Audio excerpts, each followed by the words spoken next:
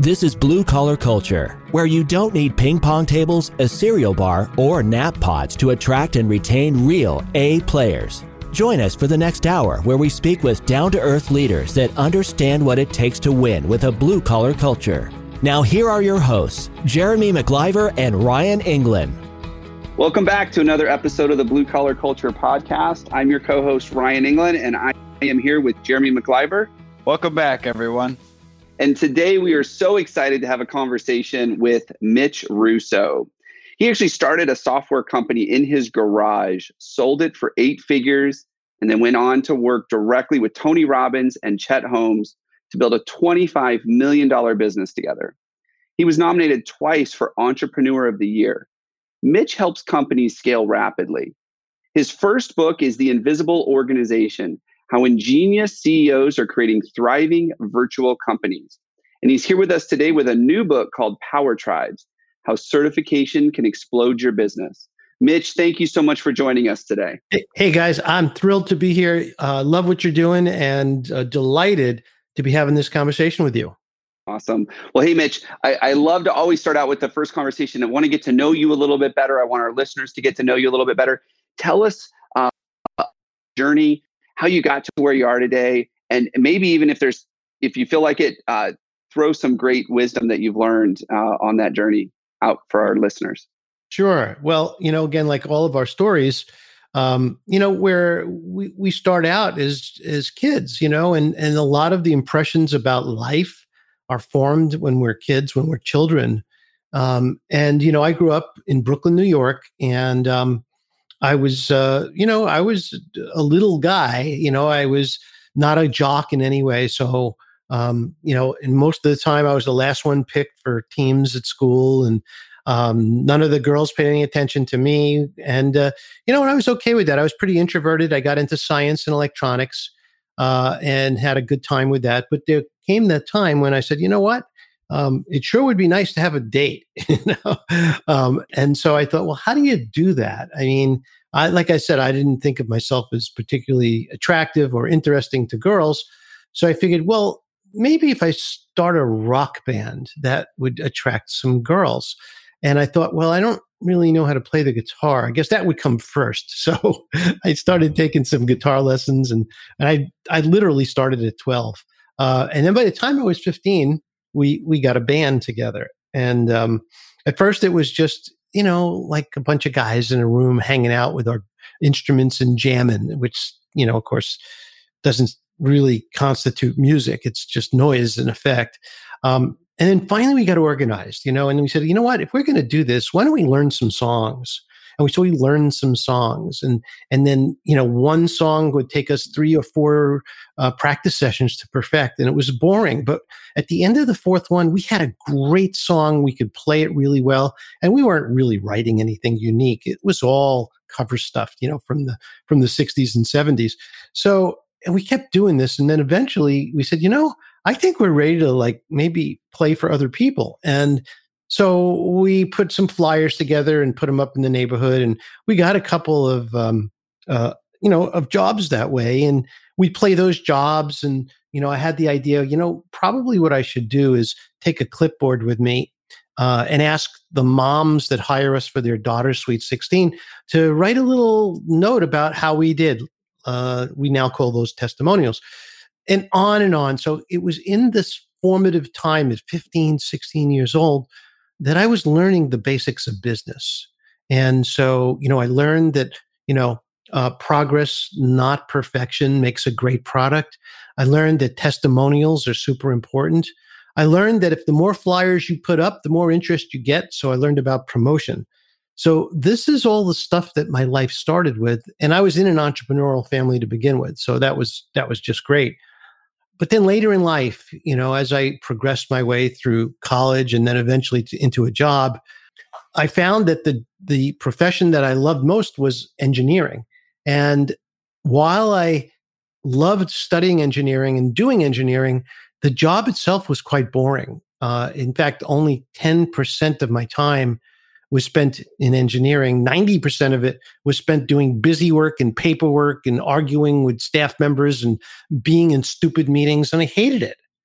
So I thought, wait a minute, I just spent my whole life preparing to be an engineer and I don't really like it. What do I do? What do I do?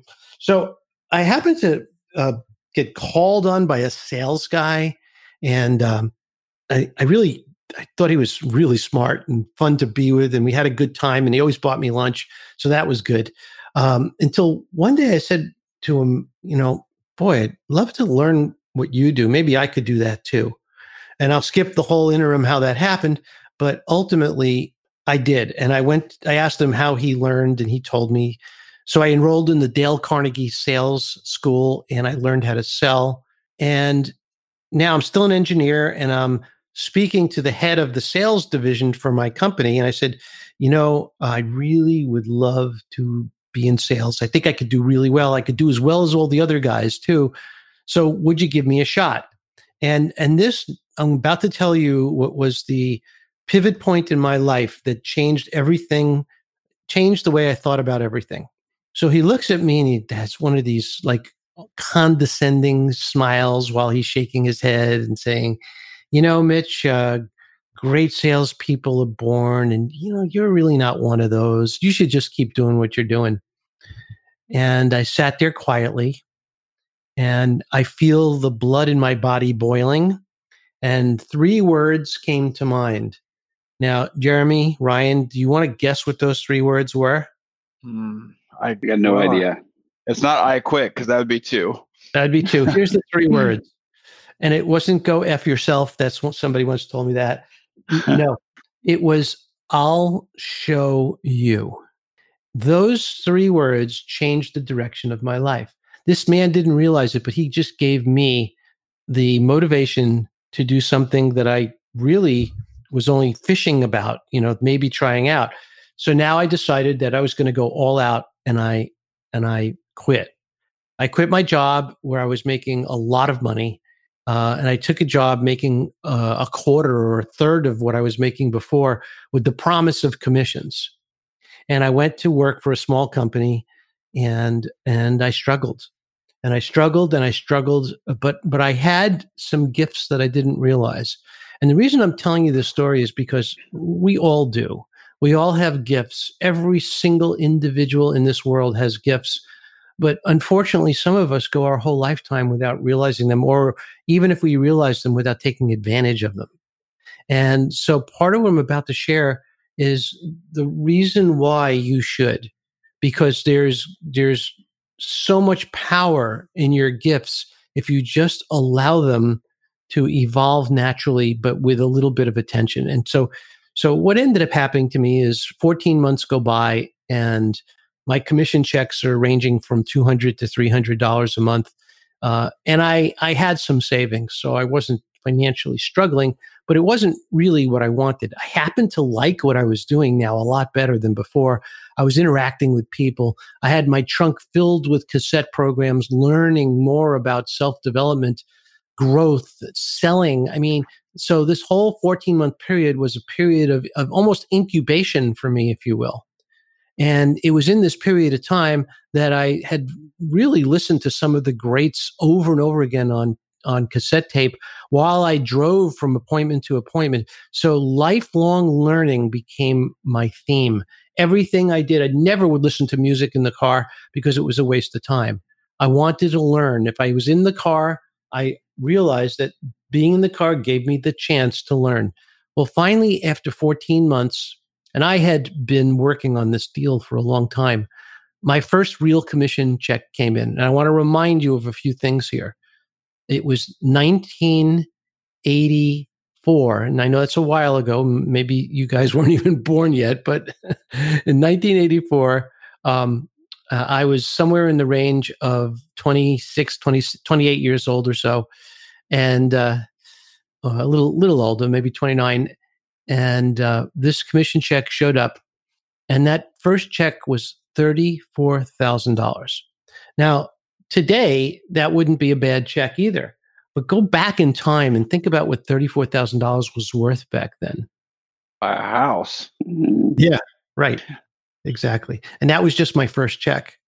And then they started rolling in month after month after month. And I was very unsophisticated financially. So what I did is I would go to the bank and I would deposit 2 or 3 of these checks until it reached 100,000. And then I would take the passbook. Do you remember passbooks from banks? Does anyone remember that? I'm sure we have a couple listeners here that remember that, but that might be pre my yeah, right. time. So when you used to go into a bank and they give you like a blue passbook, and every time you deposit money, they'd stamp it in your passbook. So think about that little blue book as your database, and it contained the record of all your money. Anyway, make a long story short, I just threw these passbooks in the top sock drawer of my house. I kind of lost track, really, of how many I had. I just kept collecting them, which is kind of cool. I mean, after all, that's not a bad thing to do. But at the same time, I was really wasting an opportunity, which I didn't realize back then. So all of a sudden now I'm doing this and I'm making great money and I'm saving best that I can. I'm also spending and splurging a little bit. I bought my very first new car at the age of 29, 30. And it was thrilling to me because no one in my family, I don't think we've ever had a new car before. Then all of a sudden the bottom dropped out of the market completely. So at this stage where I'm at in my life is I banked some great money, but the future looks very bleak. And I went to one of the other sales guys in my industry and I said, what's going on here? I mean, what's all of a sudden all my customers basically are shutting their shipping dock. They won't let our parts in. They get returned to the factory and, my commission check has dropped by 90%. What's happening? He goes, oh, this is the electronics business. And, there's a downturn. There's cycles in the electronics business. And we're just entering one of those down cycles. I said, really? I said, gets pretty bad. He goes, oh, yeah, it'll get pretty bad. I said, how long does it last? He goes, oh, don't worry. It'll only last 5 or 6 years. And I said, what? 5 or 6 years? You think I'm going to stick around for 5 or 6 years, wait for this to come back? I'm out of here. And now and this is important, guys, and this is so important, listeners. This is the critical part that changes worlds. I set an intention. Every great thing ever done in this world by any individual started with an intention. And this comes down to your everyday life right now, Jeremy, Ryan, when you set an intention, like you set an intention to have a podcast. And look what you guys did. You built this amazing podcast. Well, listeners, I'm asking you to do the same thing. I want you to set intentions because I set an intention, and my intention was to exit this position and go into business. And why? Why business? Well, I had enough money where I could probably travel for a year and not earn anything, or take a couple of years off and then go back to work later. But then I said, I'm only 30 years old. Why don't I build a company and create lifetime wealth instead of just temporary wealth? And so that's what I did. And when I set that intention, magic happened. It didn't happen right away, and it didn't happen in a obvious way either. So my intention was to build a business. My intention was to set a business. And then things started to show up in my world. So I walk into a client almost the next week, and maybe a week or two later, and I asked him how he's doing. He goes, well, I just want to let you know I'm going to be leaving. I said, what?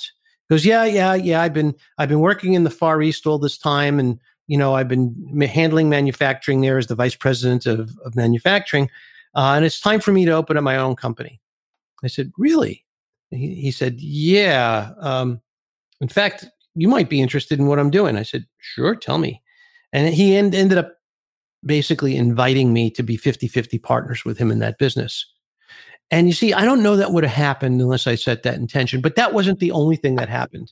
Then I got a call from another friend who said, I have an idea. I want to share it with you. So I said, great, come on over. Let's set some time aside and talk about your idea. And then something else like that happened as well. And I can get into the details. But at the end of the day, I had 5 business opportunities inside of 60 days. And here's the interesting part. The one that was the least exciting in a sense, the one that had the least potential, was when my new next door neighbor and I started chatting over coffee about some software that I would like to build to help me in my work. And he got excited about it. And he actually went off and he created a template for how it should look and all that behind my back without me knowing about it, and then called me over and said, I want to show you something. So of all the things I started, think of them as plates spinning on pegs. I had started 5 of these spinning plates, and I didn't know which one of them or how many of them would fall to the ground and crash. And my feeling was it wouldn't really matter because I would start 5 more, because my intention was to create wealth, to create a opportunity for me to take everything I've learned in all these years of selling and go to the next step. And so it turns out that one of the least likely of those businesses was this software company, which became Timeslips Corporation. So fast forwarding to the end, it turns out Timeslips Corporation, over the course of about 9 years, grew from 0, which is just me and my partner sitting in the room above my garage, to a 8-figure company, which we then sold internationally to Sage PLC in the UK for over $10 million. Now, back then, $10 million used to be a lot of money. Today with VC and billion-dollar buyouts, you might say, it's not much. But, for us, it was a pretty good resolution. And we were only, at the time when we sold the company, we were only 42 years old, 40 years old, really. So here we were, 40-year-olds, and, my buddy went his way and I went mine. To this day, we're still best of friends. But I didn't realize what an incredible learning experience. The growth that I had selling was nothing compared to the growth that I obtained in building, starting, growing, running a company. Wow. I was so engaged in that story. That was fantastic. I love the journey you just took us on there. And I loved what you said about intention. I think a lot of listeners that we're going to have here, they had this intention to go create something that they weren't getting from their old employer. But as part of what you had said in your journey as well, the intention is one piece, but then there's you actually got to execute on it. You got to be open to it. You got to be available when these opportunities present themselves. Mitch, what are some of the things that, as you were going on that journey, or even from when you sold that to where you are today, what are some of the things that helped you along that journey? I mean, being open, of course, I heard that in the story, but what are some of the other things practical things that you executed on that you said, if it wasn't for these things, I wouldn't have been able to make it the way I did? Well, I alluded to it when I first started thinking about sales. I spoke to other salespeople and asked them how they got started, what they did, how did they learn how to sell. So the lesson for me was, ask questions, seek out the people in your business that are the best at what they do, and ask them if you could take them to lunch. In fact, later when we were starting the software company, I called executives at large software companies and said, hey, we're just beginners here, and I admire everything you've done. I've read this that you wrote. I'm really a big fan. Would you be open to maybe having a cup of coffee with me, or can I buy you lunch? And these were pivotal moments in some cases. And the other part about it is that about 2 years into my business, I was in a position where I was in over my head. I'd never done this before. We had a rapidly growing company. And you say, well, gee, Mitch, that's a great problem to have. Yeah, except, of course, that now I'm responsible for the lives of, at that point, there was 30 employees and their families. So realistically, I was terrified I could make one move and crash the whole thing. And there were times when I actually did and almost crashed the whole thing. But what happened was I was able to find a business coach who was able to help me and guide me through these moments where I needed to really understand what I had to do in order to be successful, whether I wanted to do them or not. So ask questions, get help, be open to mentorship and coaching, and go beyond what you think is right. Be inquisitive, constantly be asking questions. There is no place for ego, but confidence is imperative. So always have confidence that you are going to be successful no matter how it feels today. And I could tell you stories about we were at about 50 people at this point in the company's history, and we had some fairly large orders that had been placed, but we haven't been paid, and we had no payroll money. And so my partner and I dug into our wallets, and we had pulled out our credit cards, and we put payroll on credit cards because I knew and I had confidence that we would not only get the money that we had outstanding, but we would continue to grow and generate more. At that point in time, it had been 2.5 years into the business. We had not taken salaries those first 2.5 years. So we were spending our savings, which is what our savings was intended for, as well as funding the company. And in the end, it took almost 3 years before we were able to make a paycheck. But it was scary. And here we are depleting our savings, had almost nothing left at one point. In fact, there was a point 3 years later when I said to my partner, I said, Neil, I think it's time for us to draw salaries. He says, why? I said, because I don't have any money left. So I think it's time that we start drawing salaries, because we were plowing every penny back into the company, every penny. Mitch, I love this story. I connect so much with it. And I get to work with a lot of different entrepreneurs. And at some point, they've all started out with this vision, this just dream. Mine, I was working in a body shop. Actually, I'll step back a little bit. I was in high school running side jobs through a body shop class, making money at it. And English teacher, I remember her saying, what do you want to be 10 years after graduation? And I wrote down that I wanted to be running a body shop. Mm-hmm. 8 years after graduation, I was owning a body shop. And it's about pursuing that. But I remember, and I'm going to want to dig into this with you a little bit here, but I had the dream of owning a body shop. And as I was working in them, I was building and I was, learning and I was saving. The time came for me to set out on my own, but I had shared it with just a few people that knew that that was my dream. And actually, the opportunity came from a coworker who was having a conversation with somebody else, and that perfect opportunity stepped in. Those two were having a conversation and said, "Hey, I heard about this body shops for sale. It's kind of almost a fire sale type situation." And lo and behold, that guy got excited because he knew my dream, and he was able to come get me and say, "Hey, maybe you didn't know about this opportunity," which I didn't. And literally from that point to starting was 2 weeks. Like I was in business. Yeah, because you set an intention. That's what happened. I set an intention. Another one that comes to mind that I think is just so much, it's so funny, is obviously I do EOS, the Entrepreneurial Operating System. Gino Wickman founded it. The URL for it and the company name has been EOS Worldwide since day one. Mm-hmm. Now, when Gino and Don Tenney named it EOS Worldwide at a Starbucks one day, that's what they collectively decided this was what this thing was going to be called. They went home and told their wives, "We've named the company," and they laughed. EOS Worldwide? It's just the two of you in Detroit. Lo and behold, I have seen the EOS model translated in Chinese. I was just with the Australian implementers. In fact, I was just with an implementer last week who was in some funky country, town, island out in the middle of the Pacific that has its own little whatever culture.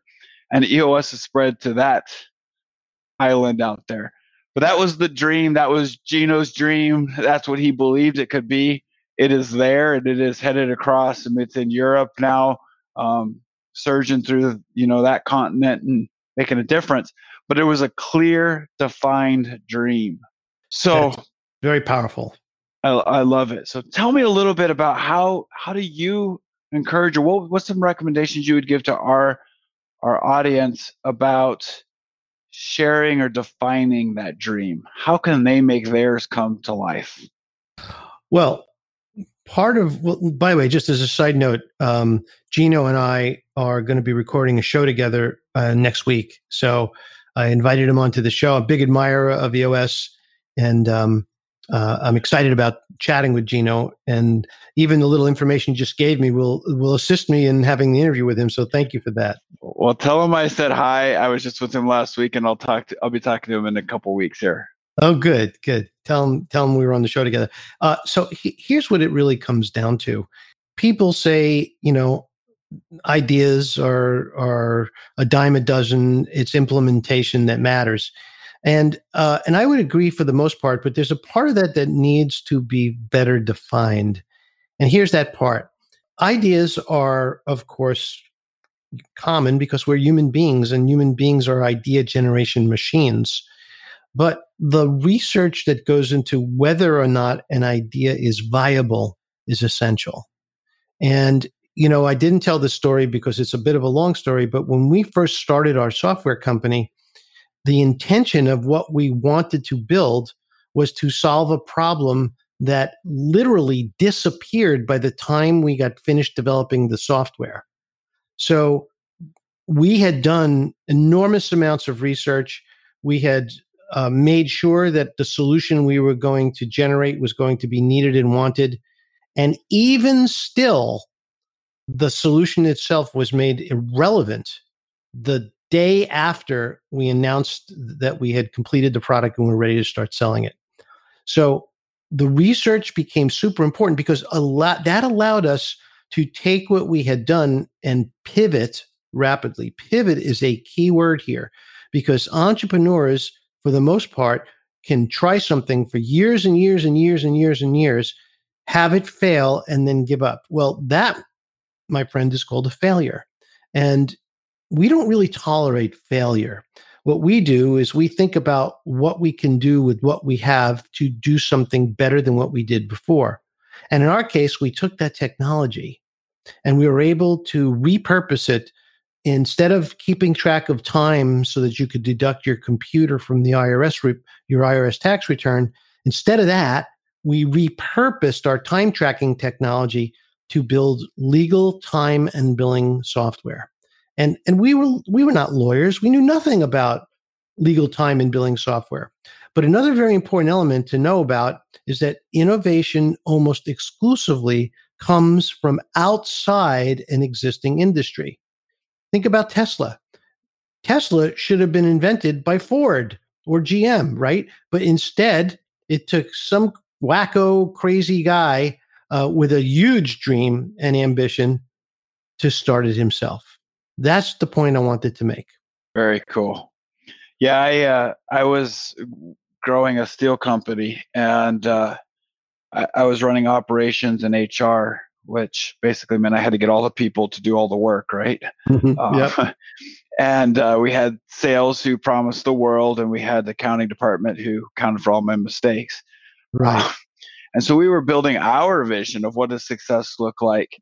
And I remember going through that dialogue and really challenging a couple things that they felt like, we really need to go after this. We need to do this in the next 3 years.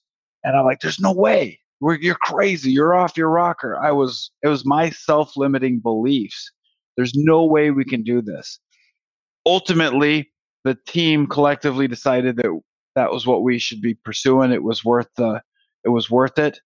And so because I was a part of the team, I engaged in it and would be out there preaching, we're going to do this. I sure hope so. But I can't let the team know that, right? Right. And because we had a unified front and a unified dream, guess what happened? 6 months from the time we started announcing it, one of those things that I believe could not be done was done. Well, what you're doing is you're telling the story of intention, which is what we had talked about before. In the face of unbelievable odds, you had an intention, and as a result, that intention came to life. I mean, that's the story of John F. Kennedy and the U.S. space program. The space program was declared by the president of the U.S., but he knew well that we did not have the technology to go into space. In fact, we didn't even have a glimmer of of an understanding of what it would take to go into space. But the intention was set. And as a result, the country rallied around that and made it happen. So you did the same thing. And that's what I'm advising anybody listening to this show who is an entrepreneur, is to set your intention and allow the universe to bring you the solutions. But that doesn't mean, just be very careful here, that doesn't mean that you just now you can kind of drink beer and wait for it to show up. It doesn't work that way. It just makes you, it puts you into action. It makes sure that you're curious enough to see the solutions as they show up, because sometimes they show up in ways that we don't want them to. They show up as problems. Opportunities and solutions can show up as problems needing to be solved. And if you don't solve those problems, you never find the solution that the universe intended you to find. Does that make sense? Oh, absolutely. So what have you found is the best way to become intentional? So I'm sure you have some goals for your future. And so how can we help those that are listening to take that first step towards intentionality?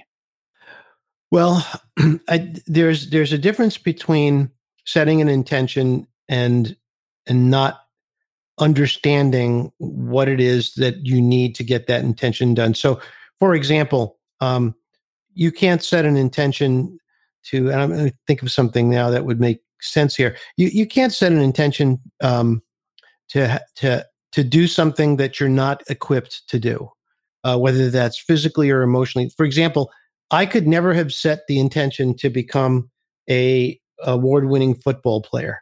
I mean, there wasn't a possibility because it just wasn't making sense or realistic. But I could have set an intention to create a football talent agency or to do something in that industry if that were my goals.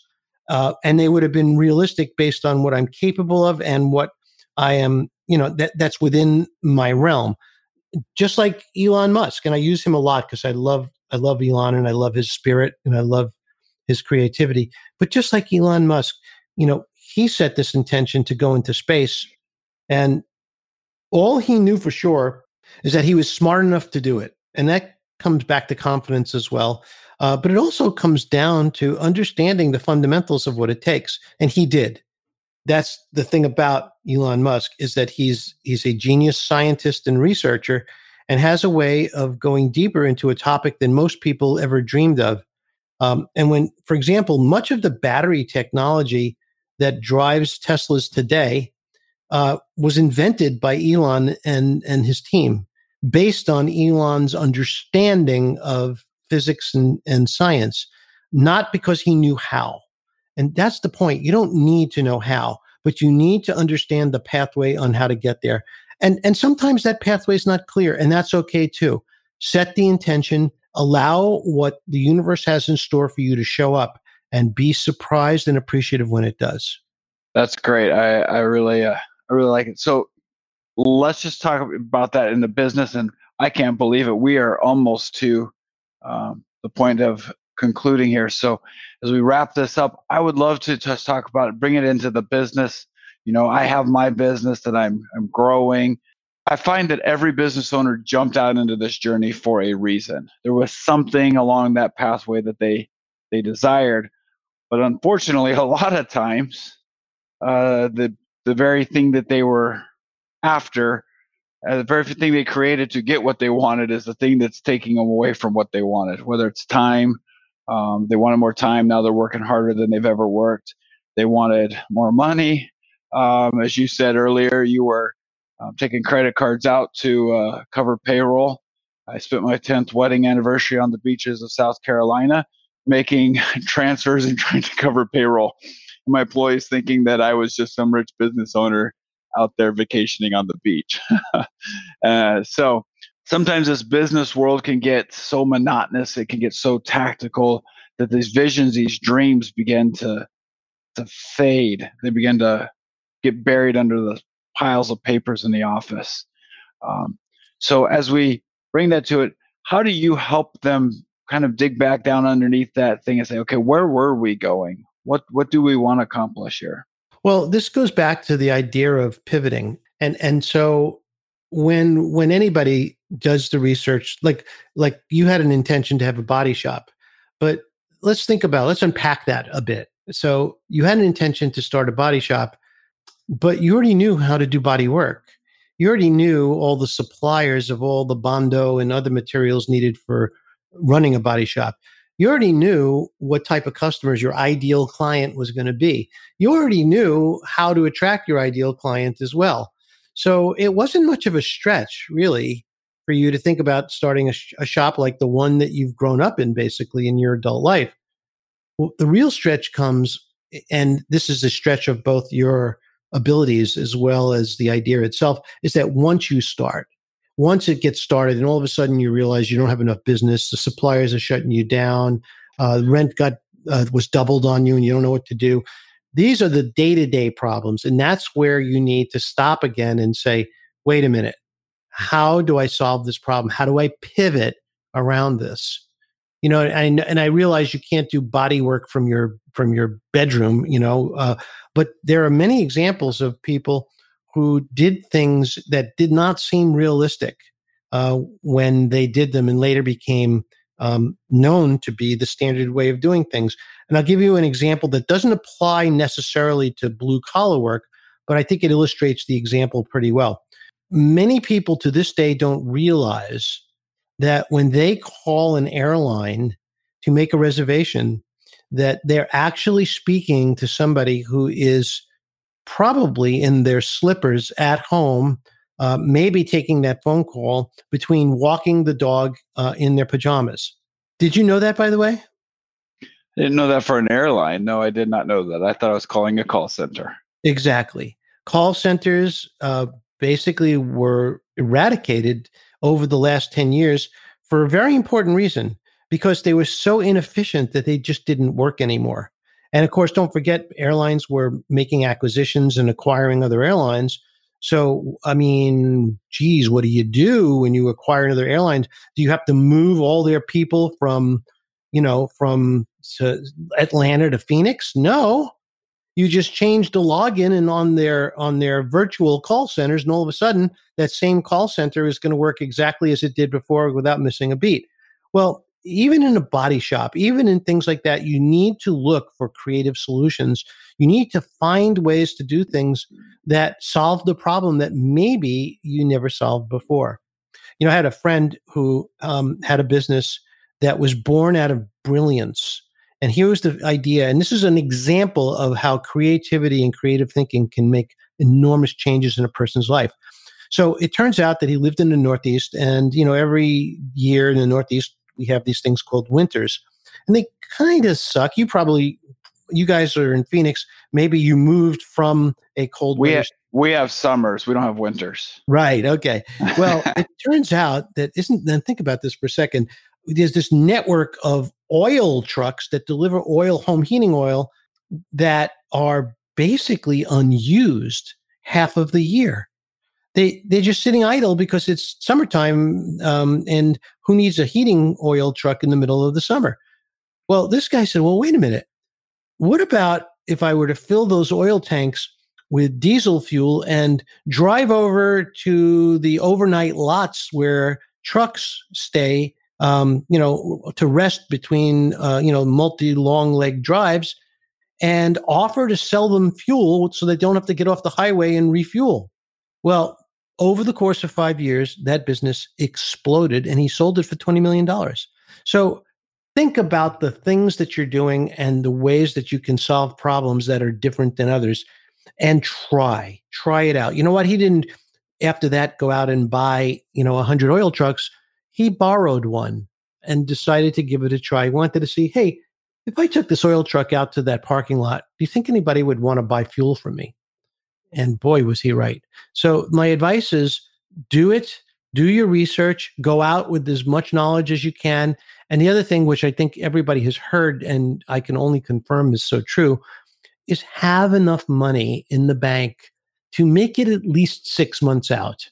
Don't start a business when you're broke. I mean, unless it's a necessity and you have to, and you have this opportunity that you could see doesn't require a lot of money. An example of that is I know a guy in school when I was a young man, he had a newspaper route, but he realized that the best way to make money delivering newspapers is if he had 20 or 30 routes. So he didn't have any money to start, but he just hired a bunch of kids with bicycles and then went to the newspaper and negotiated 30 routes. So you can start a business without money, but it makes it harder. Yeah. Now, I love the part there you had about, challenge the norm, challenge the difference. Ryan and I work in the blue collar trades. I love them. I just love what they do for our economy. And I just love, that's where I grew up. But I have over half of my clients now have some form of game-changing vision, because the world is moving, the world is growing, and just because we've trimmed trees or done HVAC this way for the last 50 years does not mean that is how it has to go for the future. So those are the people that recognize it, that become the difference makers, and they change the status quo forever. So love it. Mitch, I can't believe that we are at this point. This has been a great time. I appreciate having you on the show.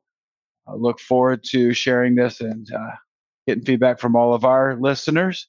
And so thank you so much for being with us. My pleasure. Thank you, guys. Hey, Mitch, if people want to learn more about what you do, I'm sure I know you have got the book. You got that new book that just came out. I'm sure you've got a podcast, a blog. I mean, I'm sure there's a bunch of ways for people to engage with you online. What's the way they can get a hold of you? Yeah, the best way would be to go to my website, mitchrusso.com. And on mitchrusso.com, they'll see the link to my podcast called Your First 1,000 Clients. And also from there, they can get a hold of me. They could read. I have over 300 blog posts, over 200 interviews. So I have a lot of great resources for people in all different industries and businesses. So it's all free. Go there and use it. I mean, we were joking before that, here, guys like you and I, we spend our lives building wisdom and knowledge and then put them in a book between 30 years between two covers and sell it for $10. I mean, for heaven's sakes, there's so much great content out there. Don't be lazy. Don't sit around, watch TV when you could be learning. Lifelong learning is the way out for everybody. I love that. Thank you, Mitch. Thank you so much for the time today. I like Jeremy, I can't believe it's over, but really enjoyed today's lessons from you and the insight that you have for our audience. So thanks again, Mitch. My pleasure. Thank you, guys. The Blue Collar Culture podcast is sponsored by BlueCollarCulture.com.